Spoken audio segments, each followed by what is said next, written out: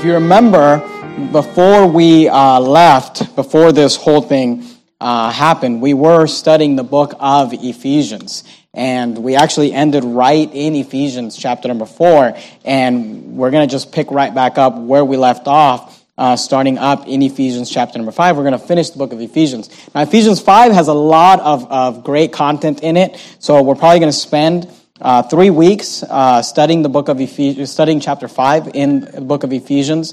And but we're going to start right up in verse number 1, and we're actually going to get through the first 17 verses tonight, Ephesians chapter 1 through 17. I want you to notice that there's a theme in this first part of Ephesians chapter 5. Notice verse 1, the Bible says this, "Be ye therefore followers of God as dear children." And really that's the theme of these 17 verses we're going to study tonight, is how to be a follower of God. But it's not just how to be a follower of God, it's how to be a follower of God as dear children. And what the Apostle Paul is going to deal with and what we're going to look at tonight is what it means to follow God, or what it looks like to follow God when you are walking as a child of God. Now, hopefully you are a child of God, right? Hopefully you've put your faith in Jesus Christ, you've called upon Christ for salvation, you are a child of God. But just because you are a child of God doesn't necessarily mean that you're walking as a child of God. And sometimes we might want to take a step back and ask ourselves, am I living as a child of God? Not am I a child of God? Because to be a child of God, all you have to do is believe on the Lord Jesus Christ. But are you living as a child of God? Are you walking as a child of God? And that really is the key word. When it comes to being a follower of God, Paul emphasizes the walk of a child, the walk of a believer, how we ought to follow God as dear children. I want you to notice there in verse number 2, he says this, "and walk."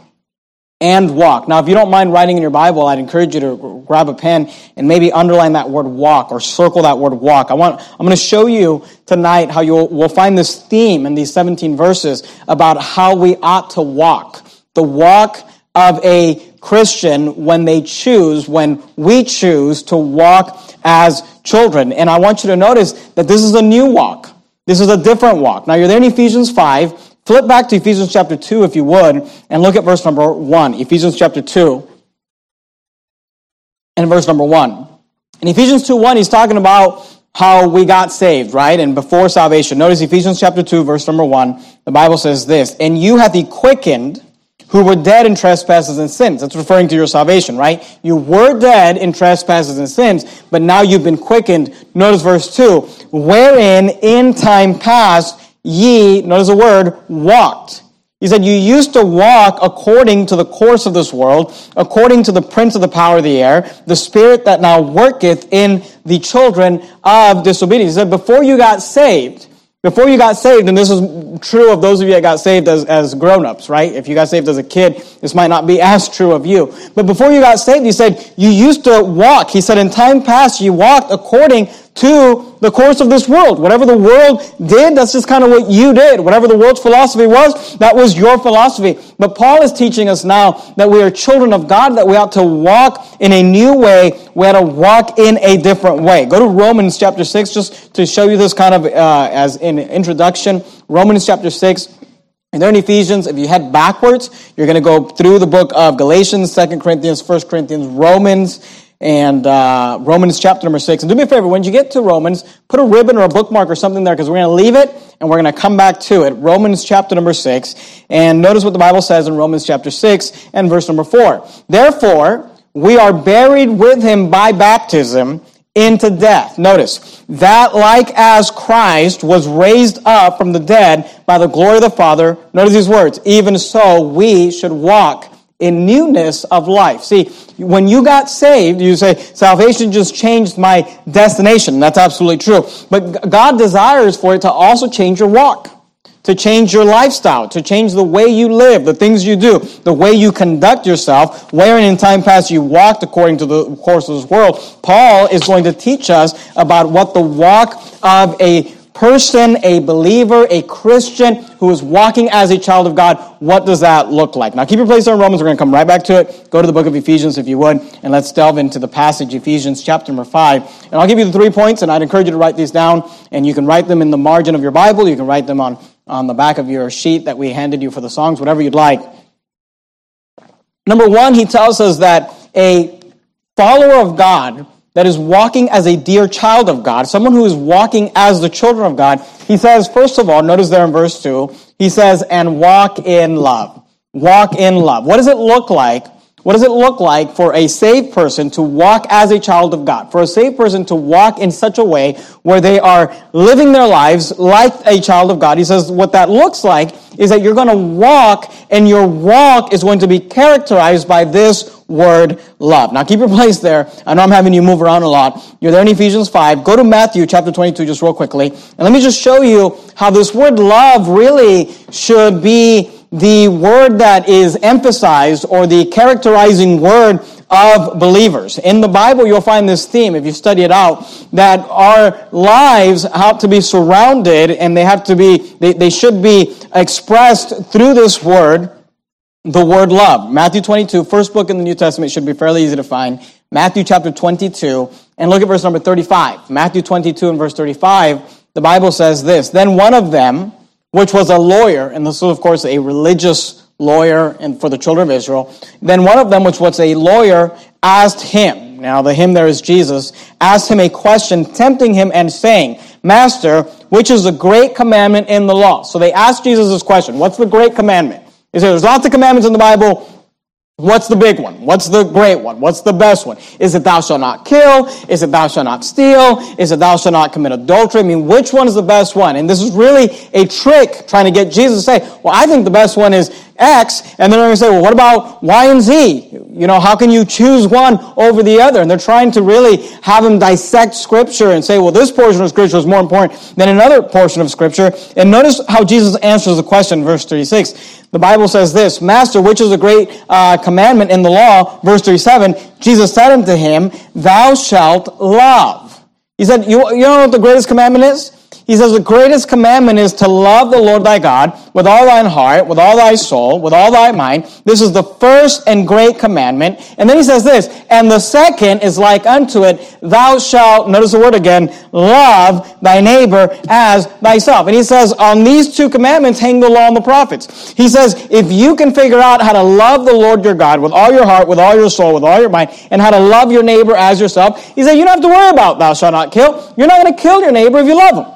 He says, you don't have to worry about thou shalt not steal. You don't have to worry about not coveting. You don't have to worry about committing adultery. You don't have to worry about these things if you learn to love. So the Apostle Paul says, when it comes to being a child of God, when it comes to walking with God, our walk should be in love. Now go to John, just real quickly. You're there in Matthew?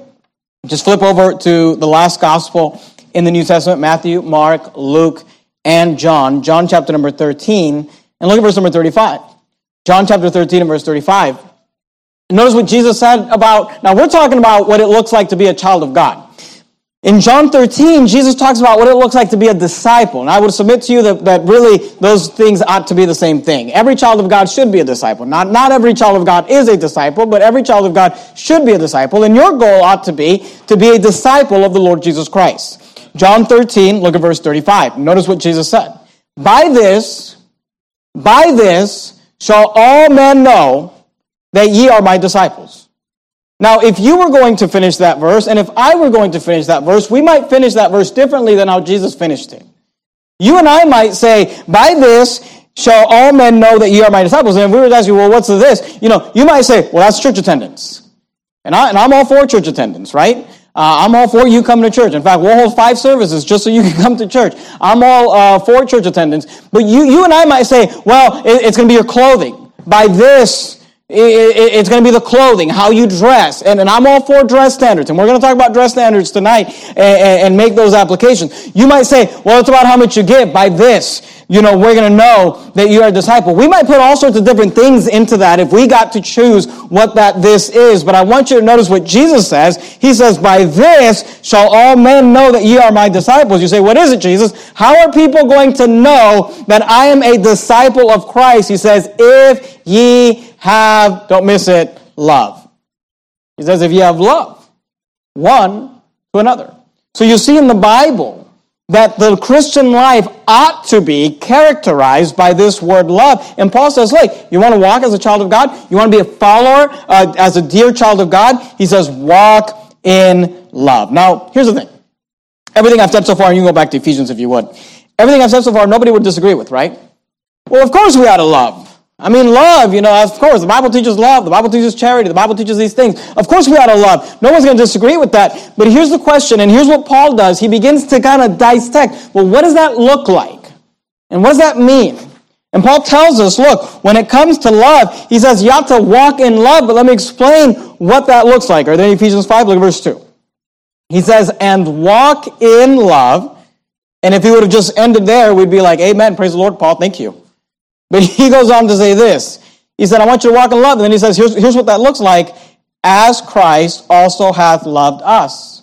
You say, okay. All right, Paul. I'm going to walk in love as Christ has also loved us. Yeah, I can do that. That sounds okay. You say, wait a minute. Notice. And hath given himself for us.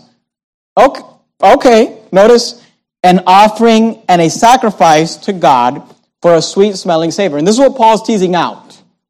That if we are going to live a life of love, if we're going to walk in love, then we need to realize that love does a couple of things. First of all, love sacrifices.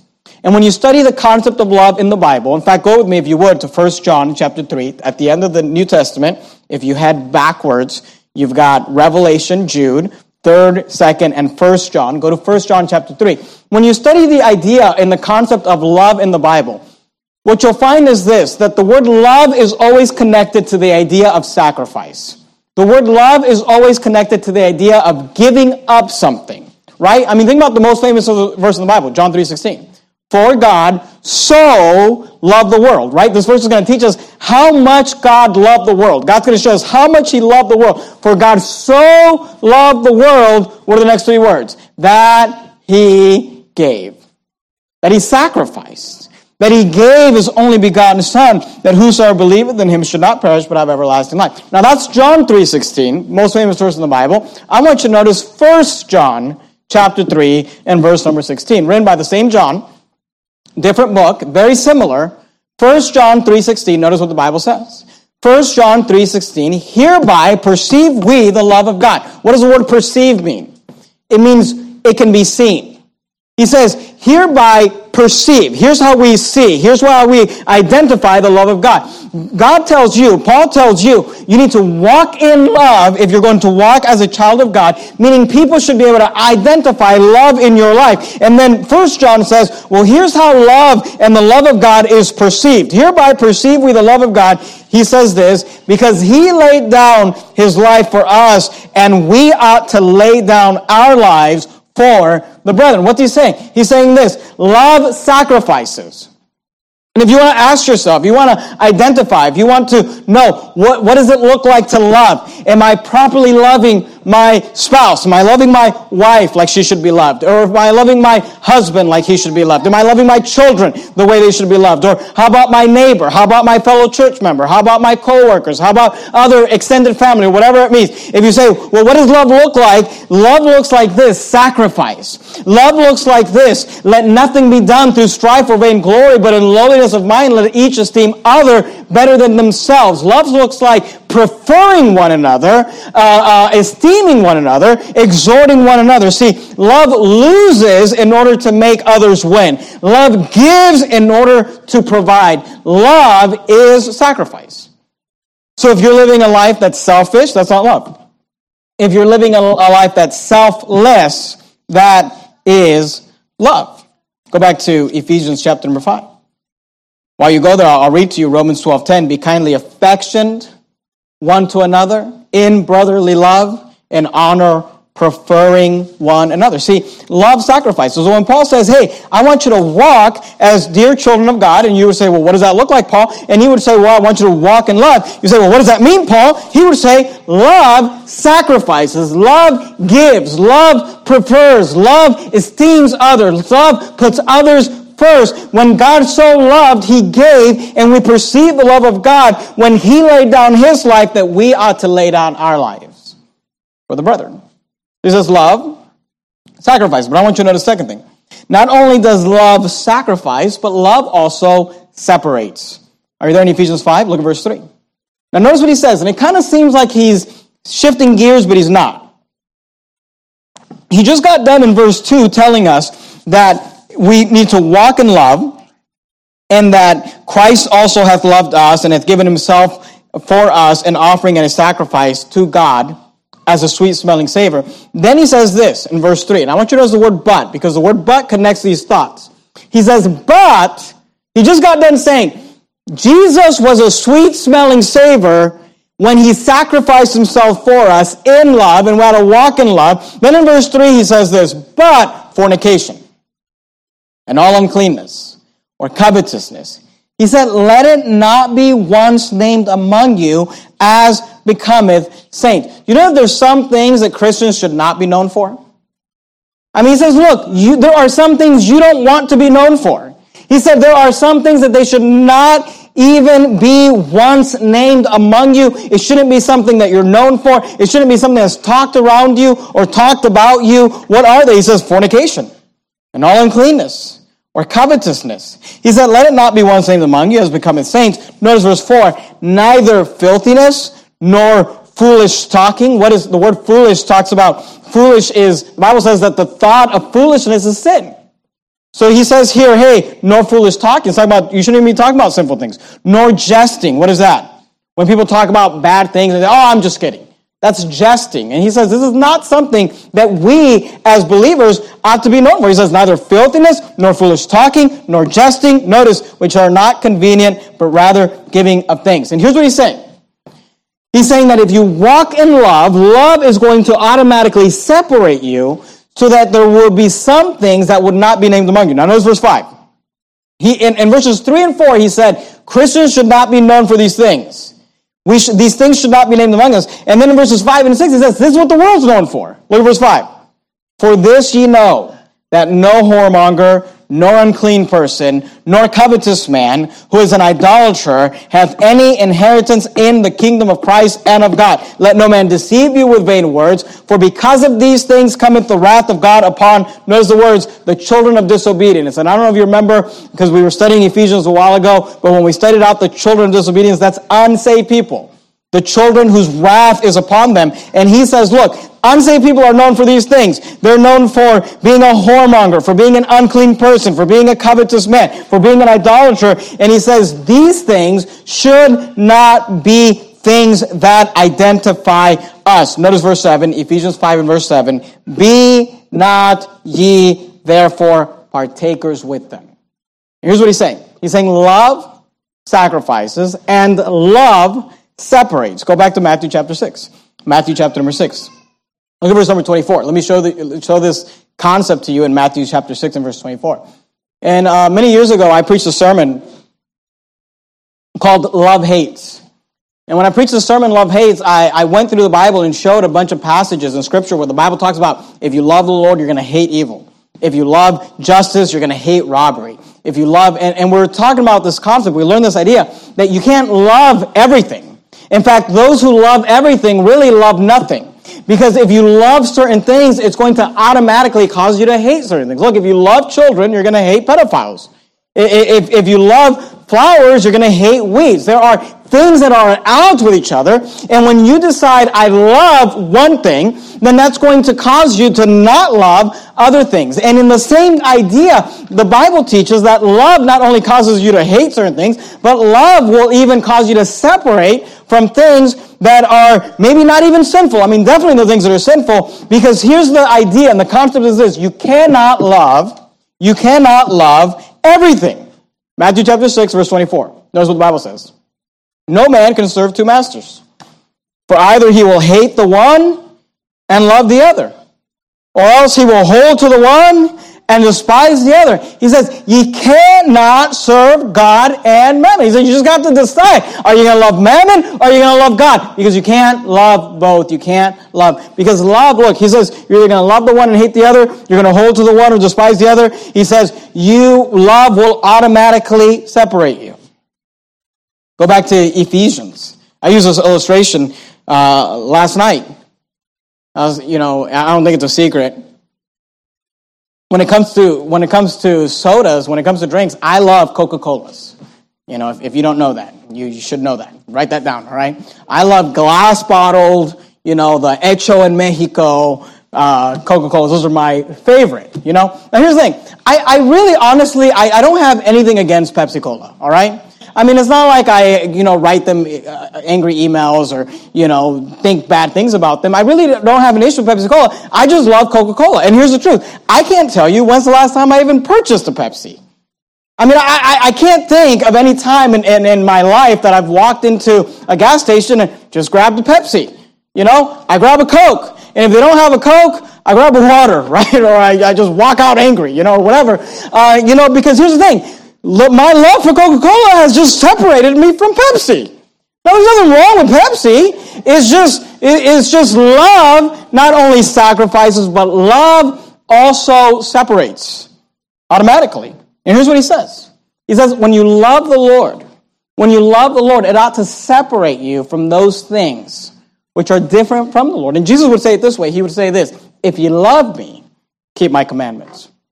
If you love me, keep my commandments. So Paul says this, if you want to walk as a child of God, you need to walk in love.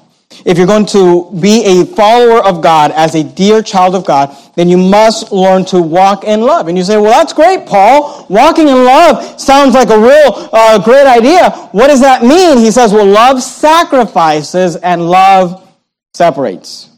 But then there's a second thought. Go back to Ephesians 5, if you would, look at verse 8. Ephesians chapter 5 and verse 8, he says this. He says, for ye were. Now I want you to notice the word were there is past tense. In the past, not presently. For ye were sometimes darkness.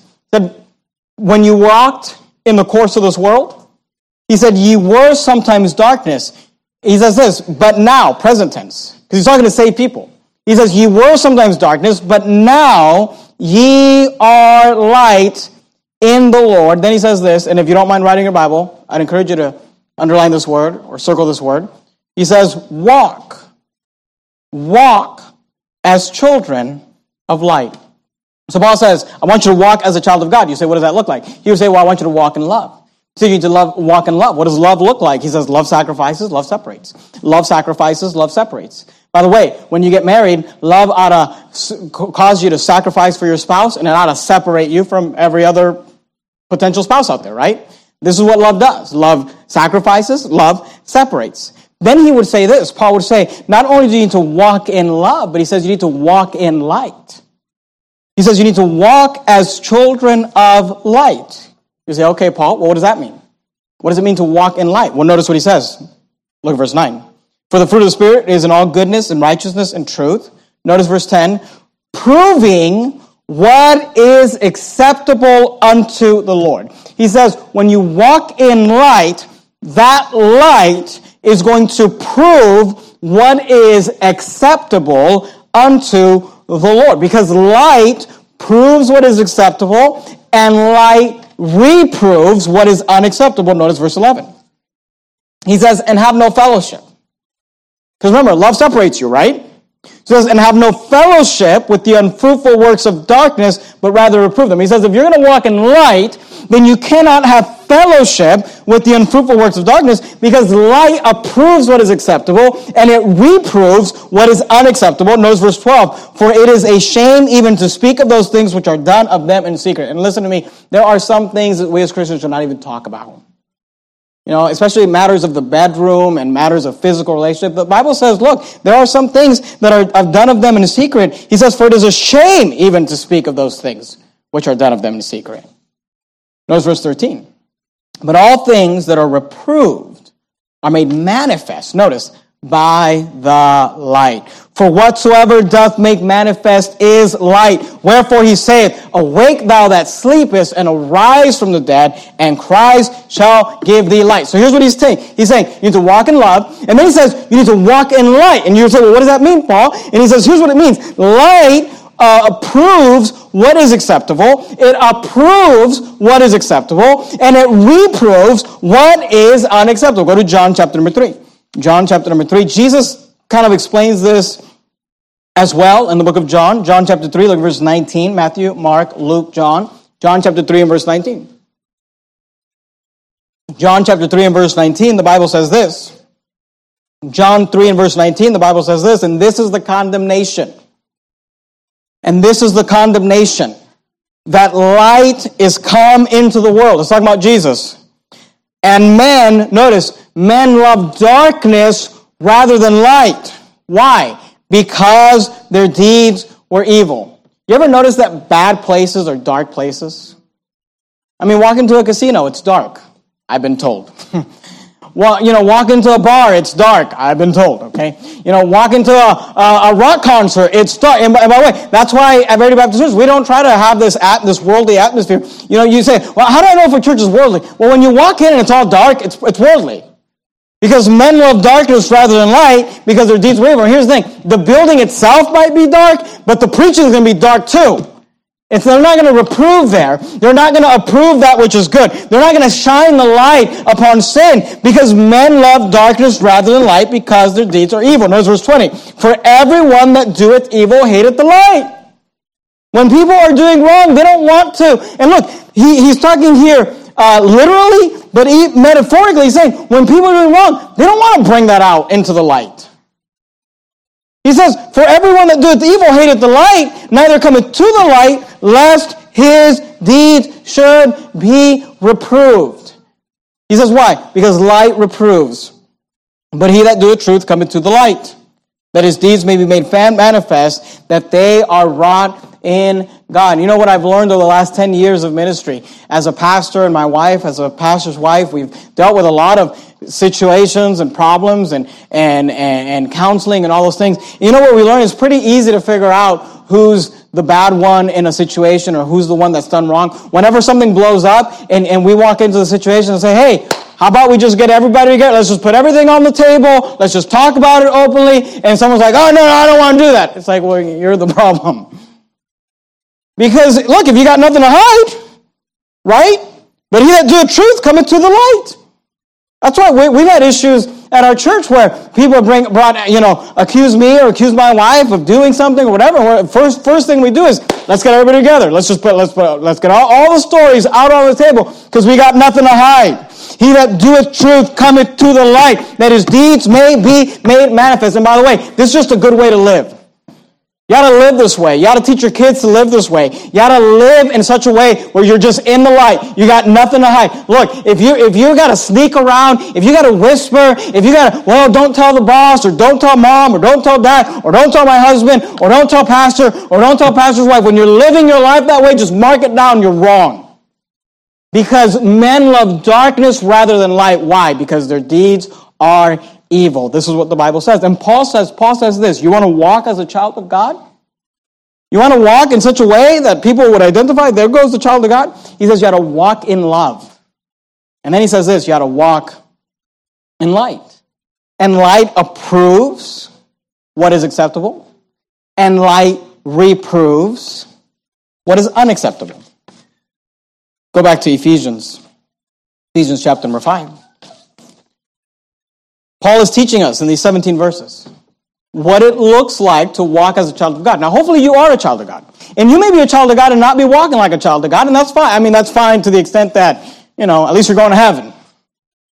But God wants you to walk as his child. God wants you to walk as a child of God. And when we would ask the question, and Paul's answering the question for us, he's saying, look, I want you to walk as a child of God. What does that look like? He says, well, number one, you need to walk in love. And then he says, number two, you need to walk in light.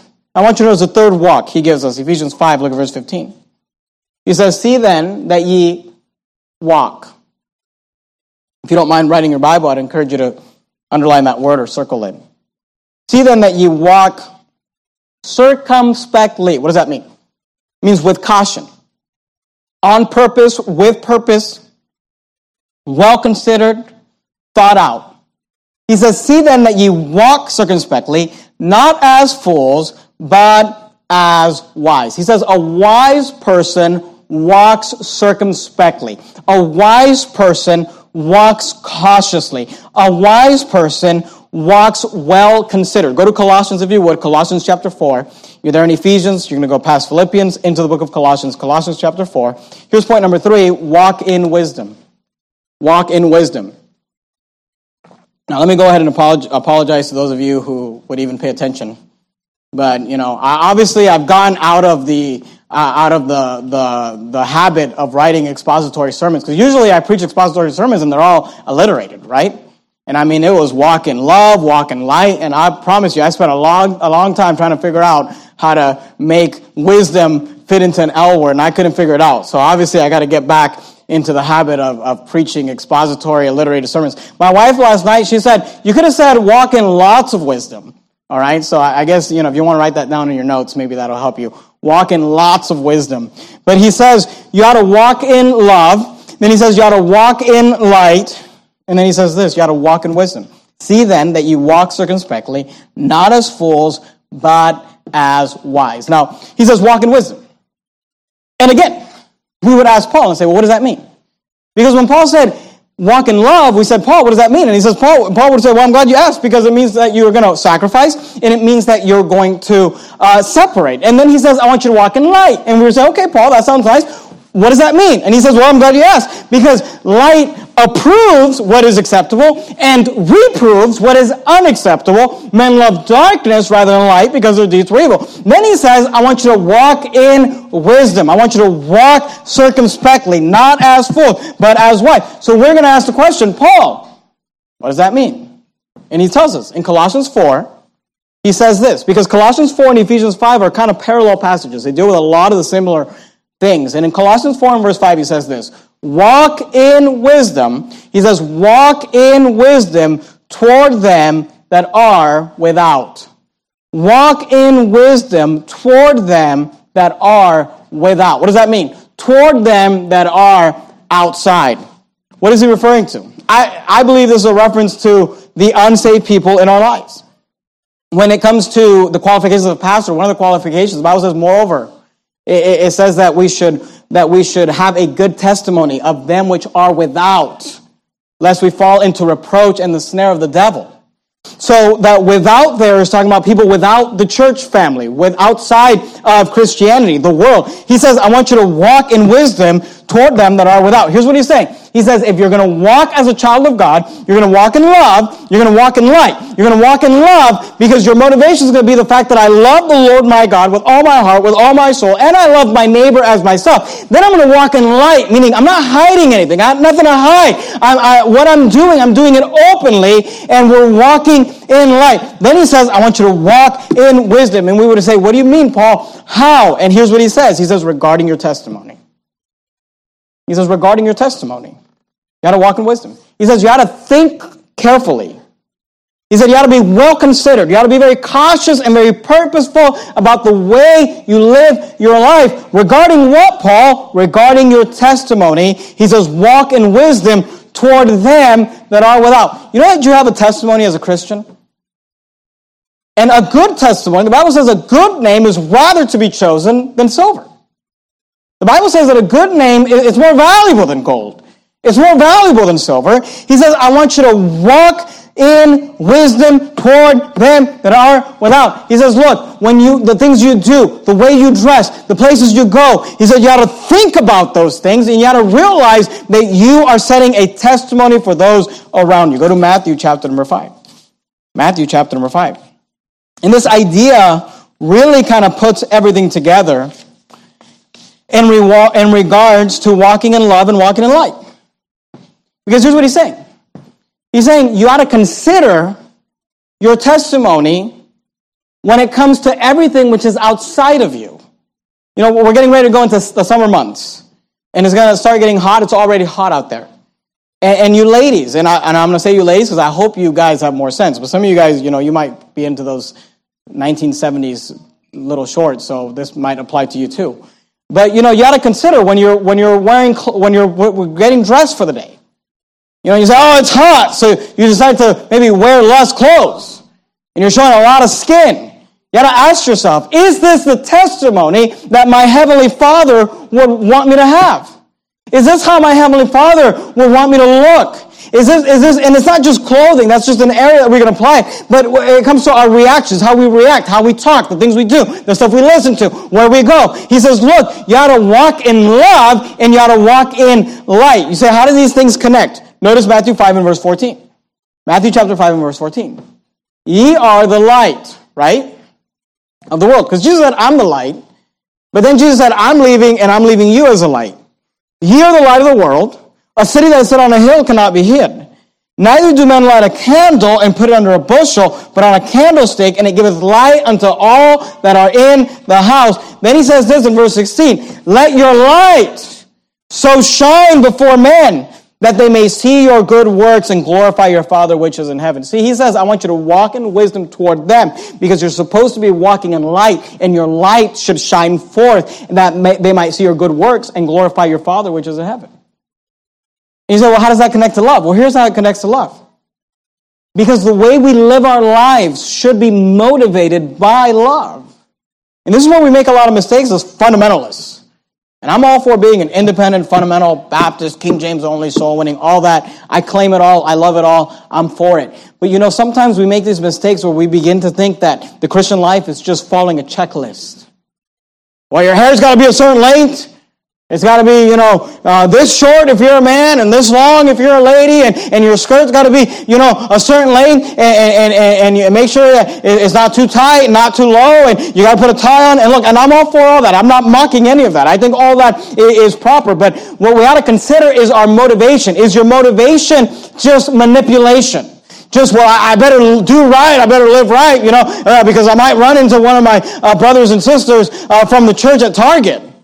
I don't think I've ever gone to Target where I think I've literally ran into everybody at Verity Baptist Church at Target. Everybody loves Target, apparently. And some of you multiple times, But, you're going to run into someone, I better dress nice because I'm going to run into somebody. Well, look, there's something to be said about that. But, you ought to dress right because you love God. It's not this checklist of, I got to do this, and I got to do that, and I got to go there, and I better show up to the Thursday night service because they open up the Thursday night, and what are they going to think? No, you ought to do it. Paul said this, the love of Christ constraineth me.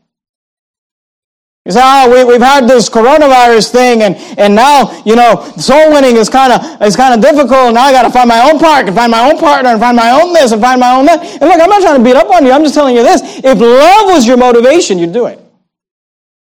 It's easy to do things to be seen of men. It's easy to do things because we're expected to, because people are going to see us. And look, we ought to do things that men see. Let your light so shine before men that they may see your good works and glorify your Father which is in heaven. Yes, we ought to walk in light, but we ought to be motivated by love. If you love me, keep my commandments.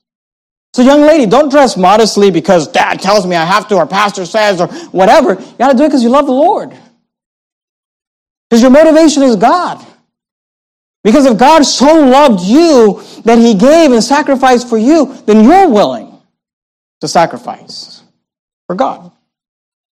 So he says you got to walk in love. You got to walk in light. Then he says you got to walk in wisdom regarding your testimony, regarding what people think about you. You got to guard your testimony. We ought not live our lives like David. Remember David when he committed adultery with Bathsheba? What did Nathan say to David? Nathan said, you have given occasion to the enemies of God to blaspheme. Because David's testimony was important. So Paul says, you want to live like a child of God? Paul would say, I know you are a child of God, but now I'm trying to teach you how to live like a child of God. He says, here's what a child of God looks like. They walk in love. That means they sacrifice and they separate. Not because of some checklist, but because of love for the Lord. They get up and read their Bible because they love the Lord. They spend time in prayer because they love the Lord. They show up to church because they love the Lord. They give because they love the Lord. They go soul winning because they love the Lord. They dress a certain way. They act a certain way. They separate from certain things and they turn towards other things that are righteous. Why? Not because they have to, not because of fundamentalism, not because of manipulation from the pulpit, not because of any of that. Just because we love God. He says, walk in wisdom toward them that are without. Then he says this. Notice there, Colossians 4 and verse 5. Redeeming the time. Redeeming the time. So he says you got to walk in wisdom. You say, how, Paul? Well, regarding your testimony. And then he says, but it's not just that. You got to walk in wisdom regarding your testimony, and you got to walk in wisdom redeeming the time. Go back to Ephesians chapter 5. Notice very similar wording. Ephesians 5 and look at verse 15. Ephesians chapter 5 and verse 15, the Bible says this. See then that ye walk circumspectly. Not as fools, but as wise. Notice the words. Redeeming the time. Redeeming the time. What does that mean? Not wasting time. Not wasting time. I'm a type A personality. If there's one thing that irritates me, it's wasting time. And I realize I got to get better at it, and I need to esteem others better than myself and all that. But he says redeeming the time. He says you got to live your life with a sense of urgency. You got to live your life in a way that it's pressing, where you realize I'm running out of time and I've got to redeem the time I have. Redeeming the time because the days are evil. He says, wherefore, be ye not unwise, but understanding what the will of the Lord is. And here's what he's saying. He says you got to walk in wisdom regarding your testimony, walk in wisdom redeeming the time. You say, why does it matter? Why do I have to redeem the time? And he says, here's why. Because the days are evil. Go to Psalm 90 if you would. Psalm 90. If you open up your Bible, just right in the center, you're more than likely to find the book of Psalms, Psalm 90. And look, isn't it true, over the last 2 months, we've learned that the days truly are evil? I mean, Jesus said, take no thought for the morrow. For the morrow shall take thought for the things of itself, sufficient unto the evil. He says, look, the evil of tomorrow, it's enough. You don't have to worry about the evil tomorrow. There'll be enough evil to worry about for tomorrow. You just got to worry about the evil for today. Take no thought for the morrow shall take thought for the things of itself. Sufficient unto the day is the evil thereof. Sufficient unto the day is the evil thereof. And then Paul says, you got to redeem the time because the days are evil. If there's something that I learned over this last 2 months of dealing with this corona things, is how quickly your life can change. I mean, how quickly the whole world can just be turned upside down. How quickly everything could be taken from you. And here's what I'm saying. You say, well, are you discouraged about it? Or should we be upset about it? Should we, go up in arms? No, all I'm telling you is this. We ought to redeem the time. Something that has been a theme in our home, my wife and myself with our family, and I hope it becomes a theme for Verity Baptist Church, is this. We don't have a day to waste. We've got to redeem the time. The days are evil. Notice Psalm 90 in verse 12. Here the psalmist says this. He says, so teach us to number our days. Teach us to be mindful of how many days we have left on this earth. He says, teach us to number our days. Why? That we may apply our hearts unto wisdom. See, when you walk wisely regarding your testimony of them which are without, but you also walk wisely regarding redeeming the time, because the days are evil. In Psalm 39, the Bible says this, Lord, make me to know mine end, and the measure of my days, what it is that I may know how frail I am. Behold, thou hast made my days as an handbreadth, and mine age is as nothing before thee. Verily, every man at his best day is altogether vanity. And Paul says this. Here's what Paul says. Go back to Ephesians 5, and we'll finish up. Paul says, I know that you are a child of God. And I'm looking at this group here, and I'm saying, I know you are a child of God. At least I hope you are a child of God.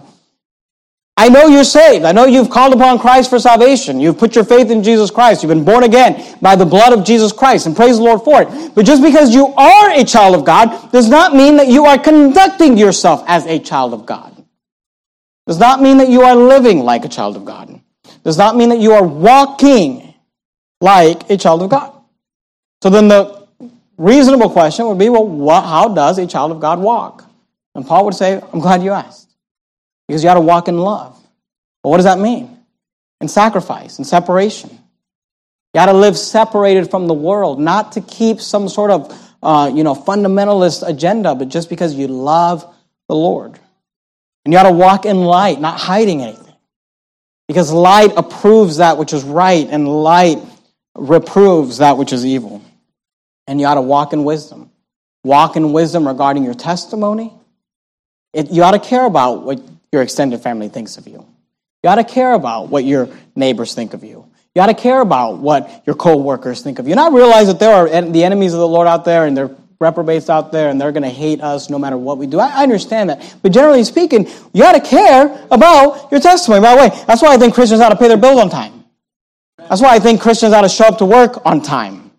That's why I think Christians shouldn't cut out of work early and shouldn't take extended breaks. That's why it ought to matter to you what your co-workers think of you. Because you are supposed to represent a child of God. And in your job, Your boss, for those of you that work out in the world and you work out, in the secular world, the testimony that your boss ought to have of you is this: that guy is odd. That guy is a little weird. I mean, that guy goes to church even during lockdowns, and he goes soul winning, and he does these things, and I don't know, he's kind of, he has some weird beliefs, but I'll tell you what, I'd hire him all day, every day, and I'll hire all of his friends. That's what they ought to think of Christians. They ought to think their testimony, their beliefs are weird, but their testimonies are great. They walk in light, and they walk in love, and they walk in wisdom. And here's what Jesus would say. Jesus would say, if you love each other, one another, they'll know that you're my disciple. He says, if you let your light so shine before men, they'll see your good works and glorify your Father which is in heaven. If you walk in wisdom, they'll say, there goes a child of God. So how are you doing? Now I don't want you to answer that out loud. But how are you doing on the checklist? Are you walking in love? Are you walking in light? Are you walking in wisdom? Are you walking as a child of God? Let's bow our heads and have a word of prayer. Heavenly Father, thank you, Lord, for allowing us to be able to break down these 17 verses. Thank you for the fact that the Apostle Paul broke down this idea of walking and what it means to walk as a child of God. And Lord, however this sermon hits, I pray you'd help us to work in that. If we need to work on our walk in love, Lord, I pray you'd help us. We got to work on how we sacrifice or how we separate. We got to work on our walk in light. Pray you'd help us with that. We got to work on our walk in wisdom regarding our testimony or redeeming our time. Lord, I pray that you would help us to live like a child of God. And we realize that we don't have to live like a child of God to be a child of God. But it is your desire that we let our light so shine before men, they might see our good works and glorify our Father which is in heaven. We thank you for salvation. We thank you for allowing us to be a child of God. And we ask that you would help us to walk as dear children of God. In the matchless name of Christ we pray. Amen.